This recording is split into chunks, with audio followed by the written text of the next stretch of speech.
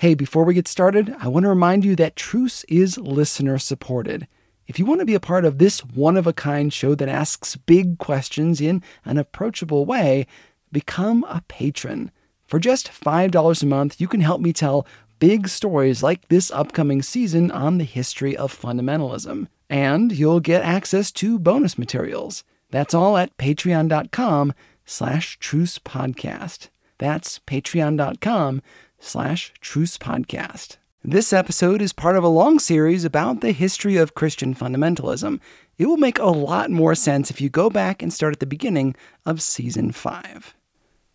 Oh man, how's everybody doing? Okay, this is the Truce Podcast. I'm Chris Staron. We'll just wait a few more minutes before we get going. And the sound you're hearing is from a video chat I did last week with patrons of this show. And then I've seen some mixed reviews about In His Steps across the different platforms. Because over the last few weeks, I've been releasing the audiobook version of In His Steps, this massively successful book from the late 1800s. We've been talking on the show about the history of fundamentalism, and fundamentalism was a reaction to this movement called the social gospel, a movement that is perfectly encapsulated in this fictional story. It was a big nebulous thing, but basically it emphasized doing good works and de-emphasized or even omitted the need for salvation through Jesus. It was a kind of liberal theology, and liberal theologies in the late 1800s and early 1900s were sweeping through seminaries, popular pulpits, and books like In His Steps. Rather than just, do an episode about the book on the show, I thought we would read it together. You can find it on the feed just before this episode.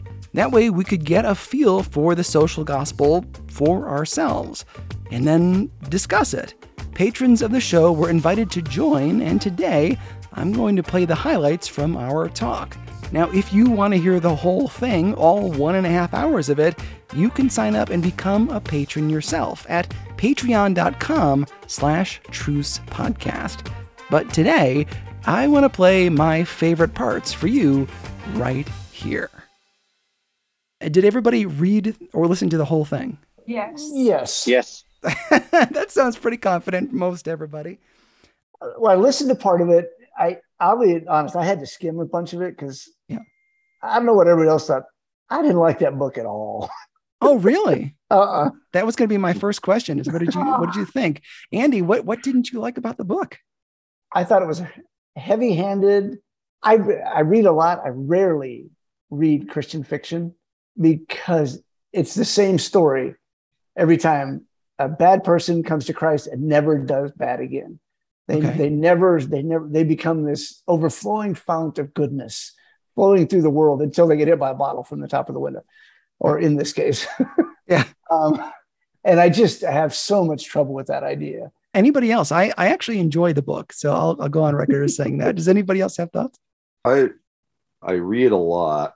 During the pandemic, I spent a lot of time in different sources, you being one of them, in American history during the Gilded Age. And I was surprised because I expected, because it's a period piece, it's 130 odd years old, right? And yeah, I agree with Andy that it sounds like something written 130 years ago also, right? What I didn't expect was to hear things in it that once some of them made a commitment and said yes, like real Christianity is, like real kingdom of God stuff is you don't know exactly what you're really, really, really saying yes to in the end. Yeah. And that was the way their stories kind of carried through, really, and that they had to confront some things about themselves and their relationships with each other too. And the way that related to not only those that were in their own households, but people that they were in their own congregation, where they actually developed relationships with each other that looked kind of like, in my mind, the way that fellowship literally should look like. Yeah. In what way? just sharing completely openly what's going on in my mind about my commitment. We don't really talk that way to each other very often, very rarely do we anyway, right? Confessional. It was very confessional in the way that they talked. And there was no angle on making you agree with me about where I was going with my decision. And I didn't judge you if you disagreed with me and decided you wanted to do a different way or course of action in your life. And but also accountability at the same time. It was a very non-judgmental accountability. I thought, how does that happen? It's such an anomaly in Christianity to have a fellowship within a small body that you're associating with all the time at a high level, to have that kind of a relationship with each other to where you can just, I need to tell you what I got on my mind.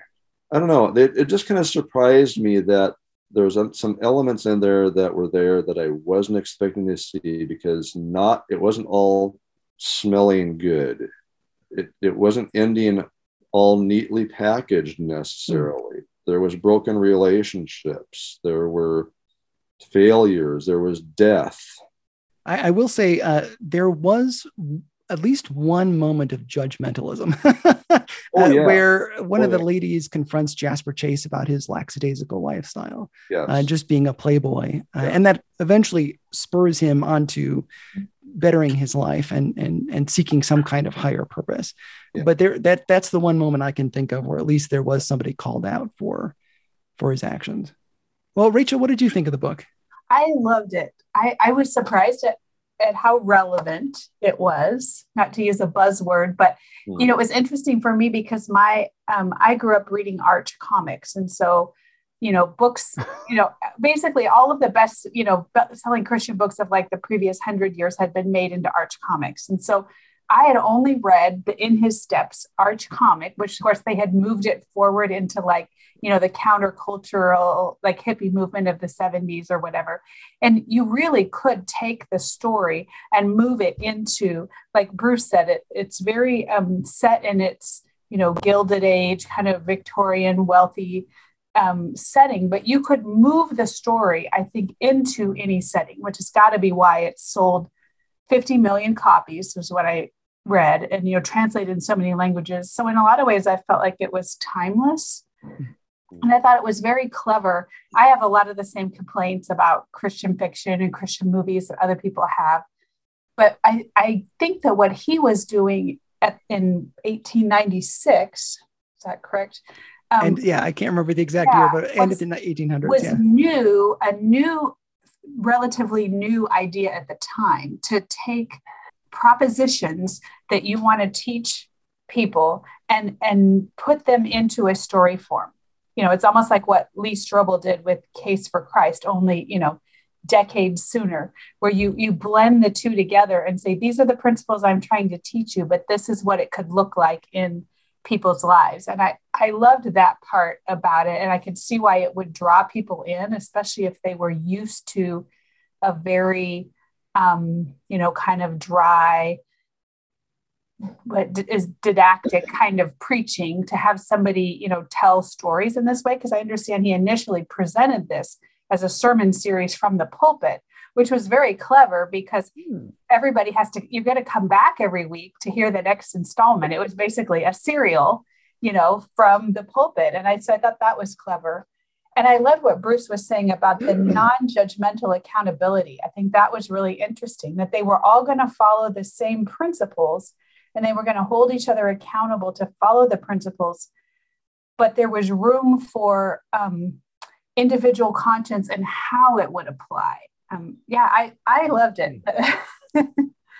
I think it's interesting coming from a Christian podcaster, and having made Christian films and also written Christian novels, to be in that genre and have everybody to know it's kind of a hated genre.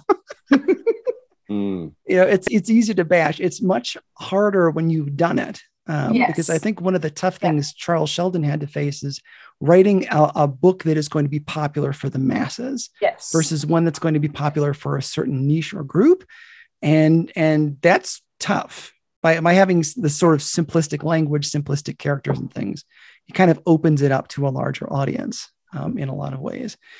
So it's hard for me to criticize that. And also, of course, it is somewhat dated, being that it's over 100 years old. But I can see why he would have done what he did, especially, being that he was not a professional writer by trade. He was a minister at this point. And in some ways, it reminded me of Andy Weir, who wrote The Martian. And wrote a very sort of stripped down version of a story. He barely describes his characters, barely describes the settings, but tells a fantastic story.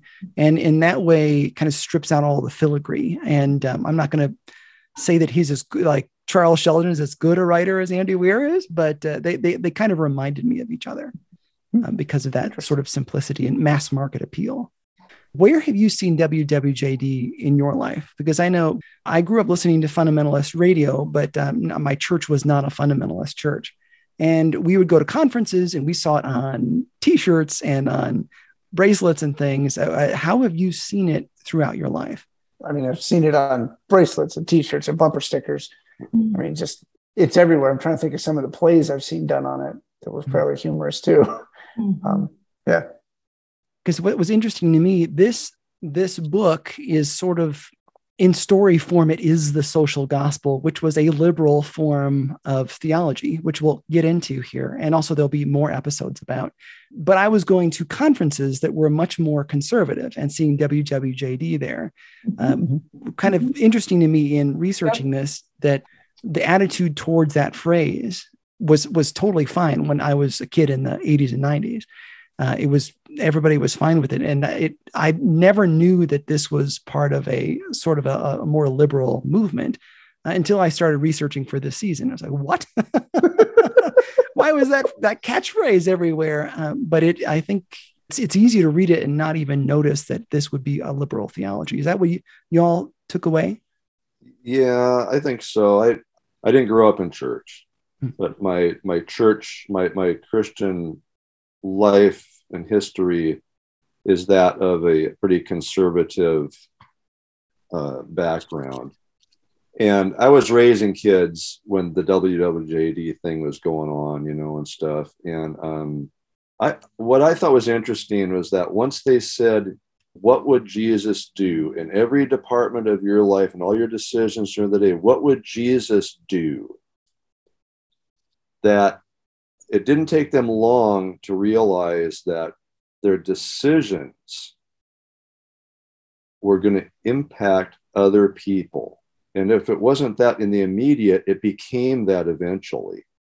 That wasn't the way I saw it in the 80s and 90s being played out.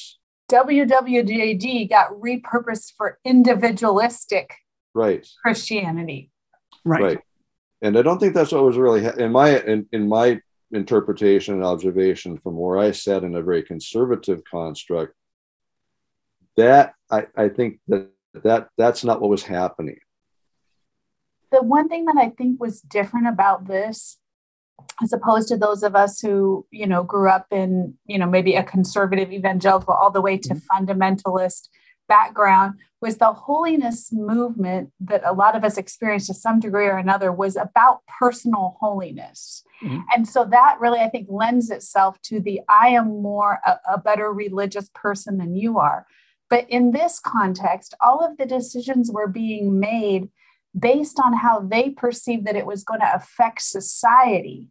And how, what is the prize fighting, which, I imagine would look a whole lot different than what we would see as, a boxing match today and what was going on surrounding it. And, the saloon and what that represented. Everything was being decided not like, I don't drink, I don't smoke, I don't chew, I don't go with girls who do. And, I don't go to movies and I don't do this and I do that. It was all about what are the impact of my actions upon society. And so I think that might guard it some against, that I'm holier than you. One of the other critiques that goes along with this book is that they rarely ever talk about scripture to say, okay, what did Jesus do in a similar situation?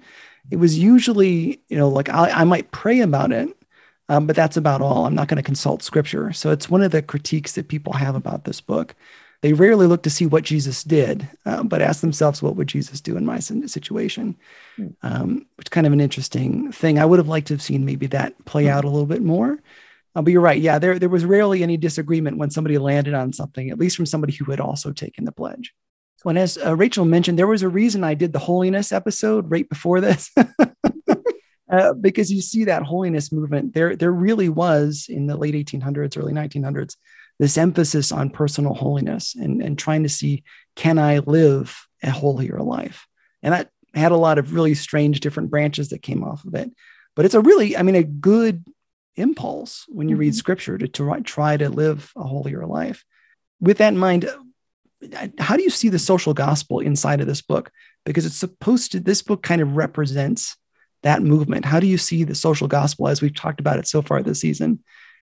So in a sense, the book does emphasize social action, maybe more so than evangelism, but there is evangelism taking place. There's, revival meetings are these evangelistic tent meetings are a backdrop of the story. And can I play devil's advocate really quick? Oh, yeah. Did you ever hear them actually say the gospel in the tent? No. and it's hard to know if people were so Christianized that a lot of this was presumed, right? That everybody had read the Gospels, knew the life of Christ, knew this stuff. But it felt like to me they were still being called to respond. I'm not sure that it was one to the exclusion of the other. Yeah. I think the limited knowledge that I have, Chris, is that this split happened later.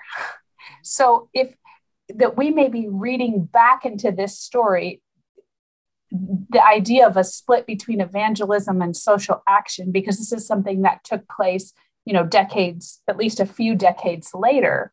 The main split, we'll get into this in a future 1920s? episode that comes out after this, was just before World War I and into World War I as well.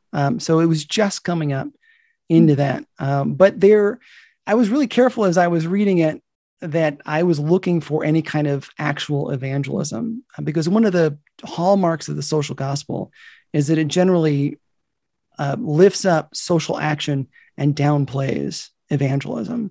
And you do see people sort of come to God, but you never see how they do that, if there's a process, any of that kind of stuff. Or are they just sort of committing to this? What would Jesus do? We don't really know. And I think as a content creator myself, having made movies and books and stuff like that, there's always this big discussion of how clear do I have to make the gospel for this to be a Christian project, or for people to understand what I'm talking about. So if you go on YouTube and find my film Between the Walls, skip to the end, and they have the longest gospel conversation you can imagine. Because as like a 22-year-old writing this script, I was like really afraid I was going to miss a point. And then when you get to our second film, Bringing Out Bobby, we condensed that a whole lot because we were like, we don't have to cover every single point. But it gets into a big discussion of how much do you have to have the gospel in there? And also what were Charles Sheldon's, what were his motivations in not having a step-by-step, this is how you come to Jesus moment. But one of the reasons that this book is so present in social gospel conversations about the history of that is that there isn't really a come to Jesus prescription within it, how you do it. But at the same time, you have that social action thing. So when it gets to future episodes, we'll talk about Walter Rauschenbusch, who was the main thinker of the social gospel and wrote a very popular book about it that I go through in the episode. He's very clear that righteous living is all that God demands. That's a paraphrase of what he says. It isn't about a coming to Jesus moment or a relationship with God necessarily. It is doing great works socially, and not about individual transformation, but about social transformation. And that would at least become the social gospel. And of course, there were a lot of different flavors of social gospel, so it's hard to put these things in a box. But one of the things you see in his steps is people concerned about society and how their actions impact society, but not necessarily about sin, unless it comes to things that are like vices that could hurt somebody, like alcohol. So it's kind of an interesting thing. It's a very helpful book, I think, for Christians, very convicting, regardless of what your stances are, what your beliefs are. But it does get into some sticky territory because it does not really talk about the relationship between a person and God. Do you think it makes a difference that this was initially a sermon series presented by a minister? So maybe. He's approaching it as, okay, you understand the gospel, you've made a decision, but I don't see it affecting, your life. So I'm trying to, take you guys to the next level. I'm trying to challenge you. Possibly. Yeah. So, but that of course is, I don't know. I wasn't there, right. But, and I haven't read anything that says either way. But that is what the social gospel would sort of become, would be to downplay evangelism and to lift up things like, even like Walter Rauschenbusch, when he's writing, eventually leads to socialism. He's a socialist and starts to kind of push that. And he's one of the guys that ties liberal theology and socialism together. And so then there's this big pushback right before World War I and into World War I to say, if those guys, liberal theology is all about helping people, then we in conservative theology don't want to be associated with that. So we're going to pull back from our social engagement, at least in public, in a move that's called The Great Reversal, which there will be an episode about. So. That's going to be good. Yeah. Bruce? So when I was young and growing, and the first times I heard the term social gospel referenced, it was a negative term. And now, over the past years and years, I think, well, why was and still is this thing they call the social gospel anathema? Why is it the enemy? Why is it, demonized? In this day and age, in this context, it's like, well, these social justice warriors. And I go, what, isn't that actually what God is into? Mm-hmm. Yeah. And if we think there's a problem somehow with social justice, for instance, that for some reason there's something going on that's wrong with it, then shouldn't the Christian community be the first people to concern themselves with righting the boat? Yeah. I think in some ways we're all looking for a litmus test to understand very quickly where somebody else is. So it's like, if they say this buzzword, I can put them into this bucket. And sometimes that's one of those things. It's like a natural human thing. We have to put people into buckets so we understand how to deal with them. But partially it's also this thing of almost like gang warfare, where if the other gang wears blue and that's their color, I can't wear blue because that signals that I'm with them and I'm not with them. So what happens coming up into the mid 19 teens, religious conservatives saw what was going on in with the social gospel and said, I don't want to be associated with them because they're leading people away in seminaries and in big popular churches and in popular books and stuff like that. So to keep my people from being poisoned by this thing, we need to create a separate environment. And so some of it is self-preservation, but unfortunately it morphs into this thing where suddenly you're right. We have these buzzwords that we can just bash somebody. Oh, they're a social warrior. And now I don't have to pay attention to them or their cause or any of those other things. But yeah, you can see that this is kind of where it started. And then there are guys like Walter Rauschenbusch again, who we'll get to, who literally did tie this stuff to socialism. Yeah. And then coming up into, 1917 with the Russian Revolution, that was a real threat. So part of the problem was they had these gigantic, credible threats, real threats. So they were trying to create a sort of a shortcut language so that they could identify what was a threat and what wasn't. And I think we all do that. But unfortunately, like the problem is that we are commanded as Christians to do the whole of the law is encapsulated in love the Lord and love your neighbor. But we're generally, like I've said in the season, very good at one or the other, but terrible at both. That's one of the goals of the season. I'll keep bringing that idea up because we often, like I had some conversations with some folks on a trail I was hiking recently, and they were talking about their theologically liberal friends who basically disregard large chunks of the Bible because it disagrees with their lifestyle. And I was like, well, but God tells us that if we love him, we will obey his commands. And that's the loving God part. But they were very focused on, my friends were very focused on loving your neighbor. And that the hard part is we have to marry those two things. We have to be able to say, I need to obey God and love my neighbor. But we tend to focus on one or the other, unfortunately. Okay, time for a little bit of a break. We'll be right back. God is a genius storyteller, and the evidence of this is threaded throughout Scripture. In Christianity Today's new show, Holy Curiosity, with me, Kat Armstrong, we explore storied connections threaded throughout Scripture from the Old Testament to the New. Our first mini-series, Connecting Dinah and the Woman at the Well, welcomes experts like Doctors Tim Mackey and Diane Landberg to give us insight and context into the physical location and meaning of these two stories.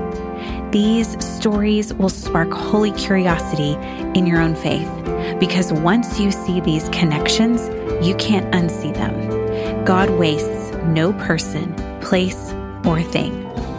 Listen and subscribe to Holy Curiosity with Kat Armstrong on your favorite podcast platform. Welcome back. We continued the conversation with an observation by Dwayne, essentially that he thought the book was patronizing in that it was full of rich people telling poor people at the rectangle what to do. His audio was pretty rough, so we'll skip to our responses. I was really struck by that as well, because even in some of the writings about the book that I've read, they talk about this book as appealing to the middle class. And yet there's really not much in the way of middle class representation in the book. It's basically very wealthy people or the very, very poor people. And the very poor people aren't main characters. It's mostly what can the ultra wealthy do to help the very poor. Which is an angle. I mean, it's not, not saying you can't do that in a book. Back to Andy's reference of the Gilded Age, there really wasn't much middle class then, right? And that was part of the problem, was these huge divisions in society. And it's interesting with the alcohol stuff, because this was a big era of social change and social involvement, where Christians were on the forefront. I've had some episodes of Truce about how Christians were on the forefront of prohibition and also women's rights, which went hand in hand in that era.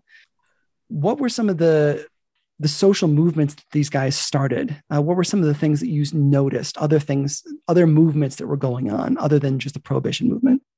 Union labor. Mm. Yeah. Mm. It wasn't talked about a lot, but it was there. Mm-hmm. It was mentioned a few times, even just in passing, just a passing comment, like so-and-so had just come from some meeting where they were talking about these laborers that were striking. Okay. I was just going to say, I agree with the union thing. I saw that, and the trying to get on the city council or city board, whatever that was. They're like, we as Christians need to take this seriously, and our actions need to have impact, not just in our own lives, like we talked about earlier, but in society as well. We need to make this a better world, and being involved in the decision making on the city council would be helpful for that. And taking care of people's needs, workers' needs, that would definitely help. So you definitely saw that aspect of it. I agree. What about the Pure Food movement? Did anybody see that? That was what stood out to me, Chris, because I had just previous to this finished listening to an audio audiobook called The Secret History of Home Economics, which is actually a way more interesting book than it sounds like. And that it totally tied in. And because there was a brand new discipline that had been founded in the late 1800s, which was originally called domestic science. And that just feeds right into what Felicia's doing. And again, people think of like home economics as being kind of this conservative, keep women in their place. But like so many things, it was actually domestic science was part of the progressive movement, applying this new knowledge to women's lives and to make the homes, safer and empower people. And it was started by a woman named Ellen Swallow Richards, who was the first woman to graduate with a chemistry degree from MIT. And she's the mother of domestic science. And so what Felicia is talking about doing there at the settlement house is brand new cutting edge stuff, talking about pure food and, nutrition demonstrations. And I don't know if we're going to get into the part about women's roles, but we probably should. Yeah. But I like the pure food movement thing. Yeah. They barely touch on it in the book, but this was an era where you could expect, if you're getting bread, there might be things like sawdust in there, or there might formaldehyde in your milk. So as much as we make fun of, and this was in the book, Rachel, as much as we make fun of white bread in this country, and like Wonder Bread was kind of a revelation in its time because it was guaranteed not to have any of that stuff in there. And it was white, so you could see any kind of stuff that was hidden inside of it. So it's not healthy bread. We all know that now. Right. It's not great for you, but at least it didn't have sawdust in it. And that was how domestic science was born. Ellen Swallow Richards, again, the first woman to study chemistry at MIT, would take these foods and analyze them. And she would find, ground up mahogany inside cinnamon and just all kinds of adulterants. And there was no FDA, there was no regulation of any of this. And she would study water, and she would study harmful things on the back of wallpaper. And, it was all about bringing safety to the home and empowering women and teaching them, how to protect their families. And it was about women's empowerment. Yeah, it's a fascinating movement. I kind of wish they'd spend more time on the book. It would have been a total distraction, but it's a fascinating moment. But to curve back around to what Rachel was saying, how did you think women were portrayed in the book? And do you think maybe it would have been received differently then in the 1800s than it is now? Because I know there were some comments. Some of the people who listened to the book for me, I had 3 volunteers listen to it before I released it so we could look for any kind of mistakes I may have made.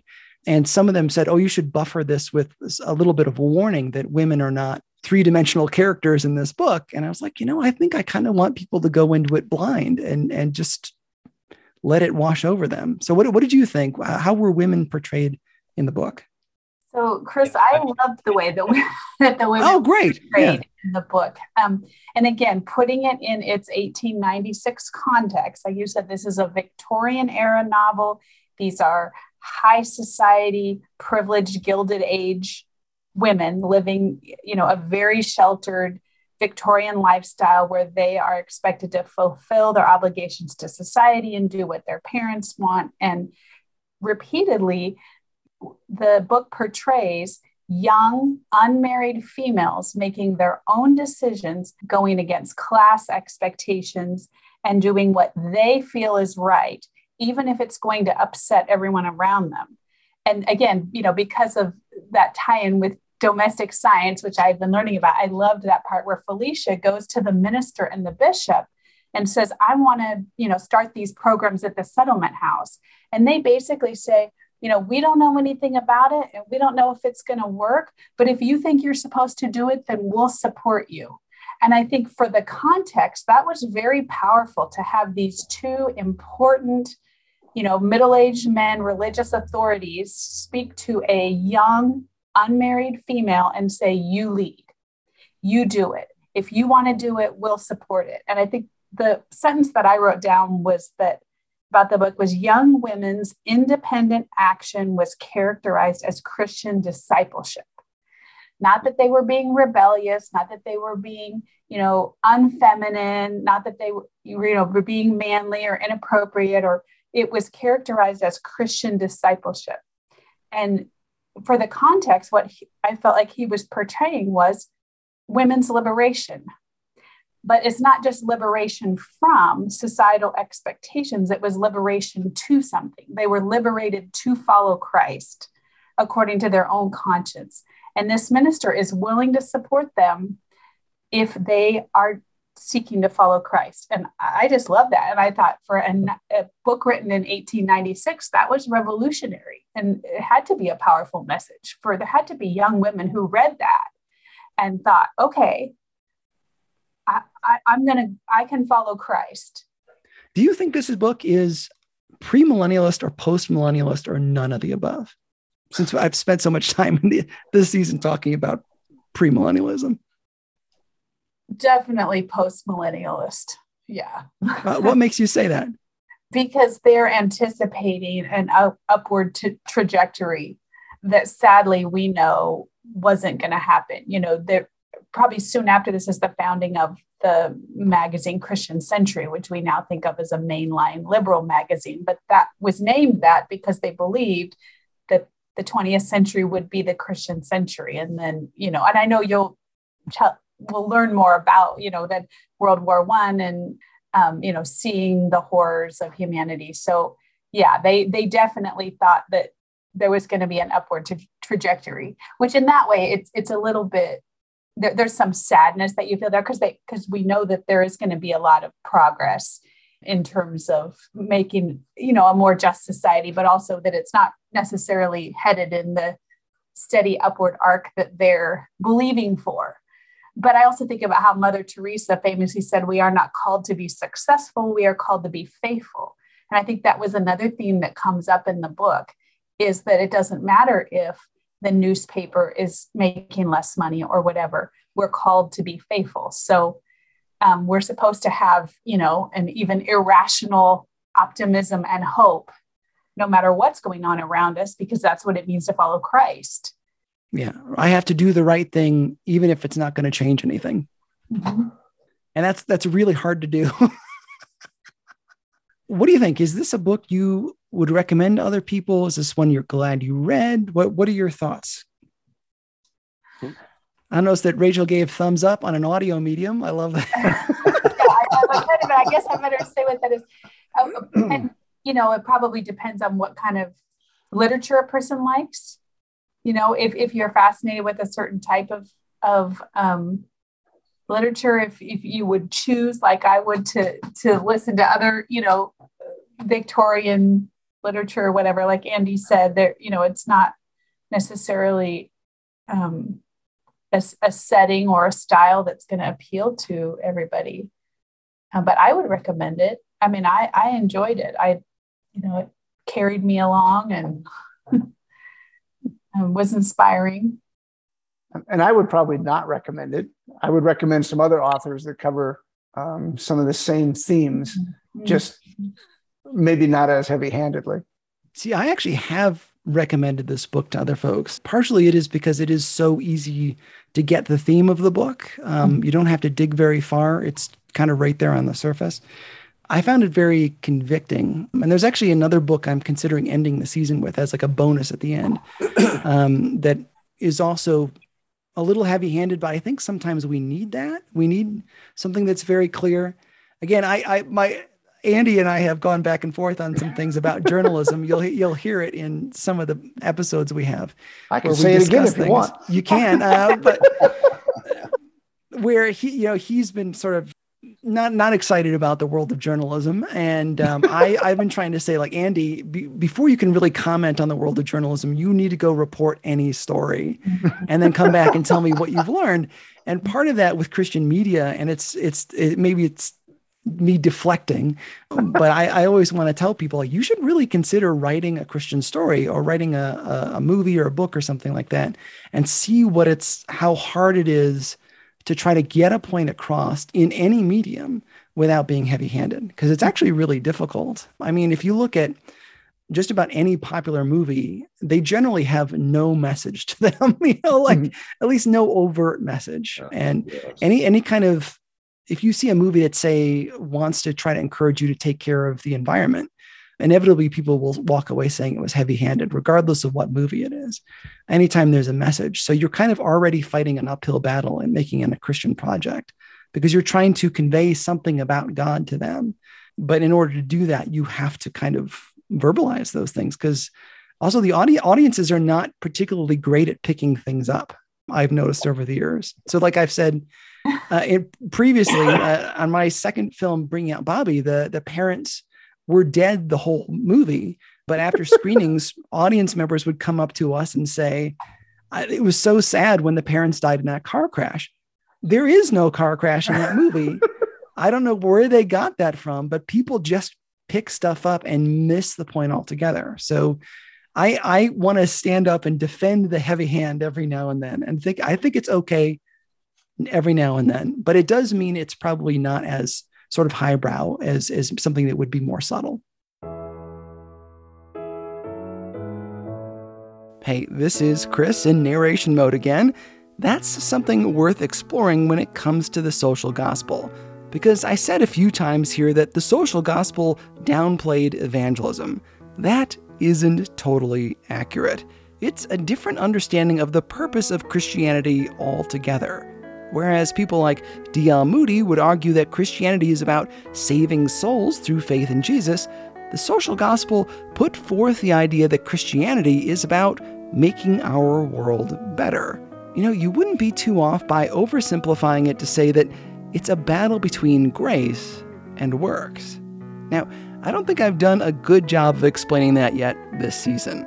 The social gospel wasn't a threat because it advocated for good works, but because it often ditched salvation altogether.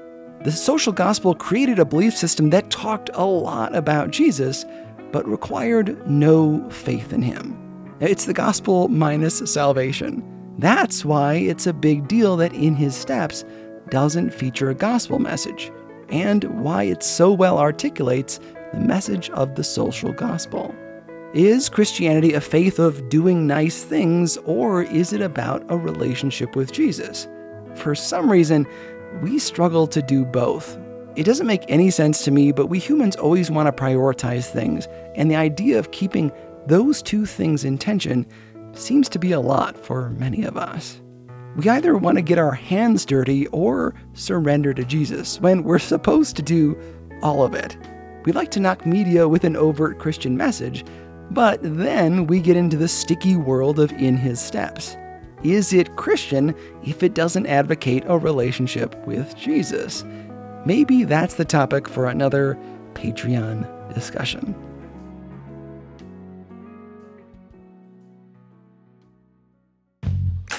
But for now, that's it for this edited version of our chat. Hopefully you can see why I wanted to read this book on the feed. It's both convicting and a little controversial. Subscribe to the podcast so you get every new episode as it's released. Also, there is a reason this was for patrons only. I have 2 full-time jobs, like really 2 jobs. This podcast and the job I do in order to pay for the show, which is a ton of work. 11-hour days, often 6 days a week. I could do way more creative stuff and maybe learn how to sleep well at night if I did this show full time. And you can make that happen. Become a patron of the show, like the people you heard from today. You'll gain access to bonus materials and, more importantly, you'll keep good content like this coming for everyone to hear. You can learn how to help at patreon.com/trucepodcast. Only about 2% of the people who listen to Truce ever help out. My goal by the end of the year is to get that to 4%. Just 4% of people who listen. This show is not funded by a company or a grant or a church or a wealthy investor. It's just me doing work between shifts at my full-time job as a school bus driver. So let's send a message that interesting, professional, well-produced Christian media is possible by funding this show in full. Again, that's patreon.com/trucepodcast. You can also send checks or do PayPal through my website or Venmo me at @trucepodcast. Thanks to Dwayne, Andy, Rachel, and Bruce for joining the discussion, and to my brother Nick Starren for helping me suss all this out. Truce is a production of Truce Media, LLC. God willing, we'll be back in 2 weeks with more. I'm Chris Starren. and this is Truce. This episode is brought to you by the Compelled Podcast. What would you do if you came face to face with a murderer sent to kill you for being a Christian? For Virginia Prodan, that question isn't hypothetical. Virginia was a small, petite attorney defending Christians in court in communist Romania. And she was really good.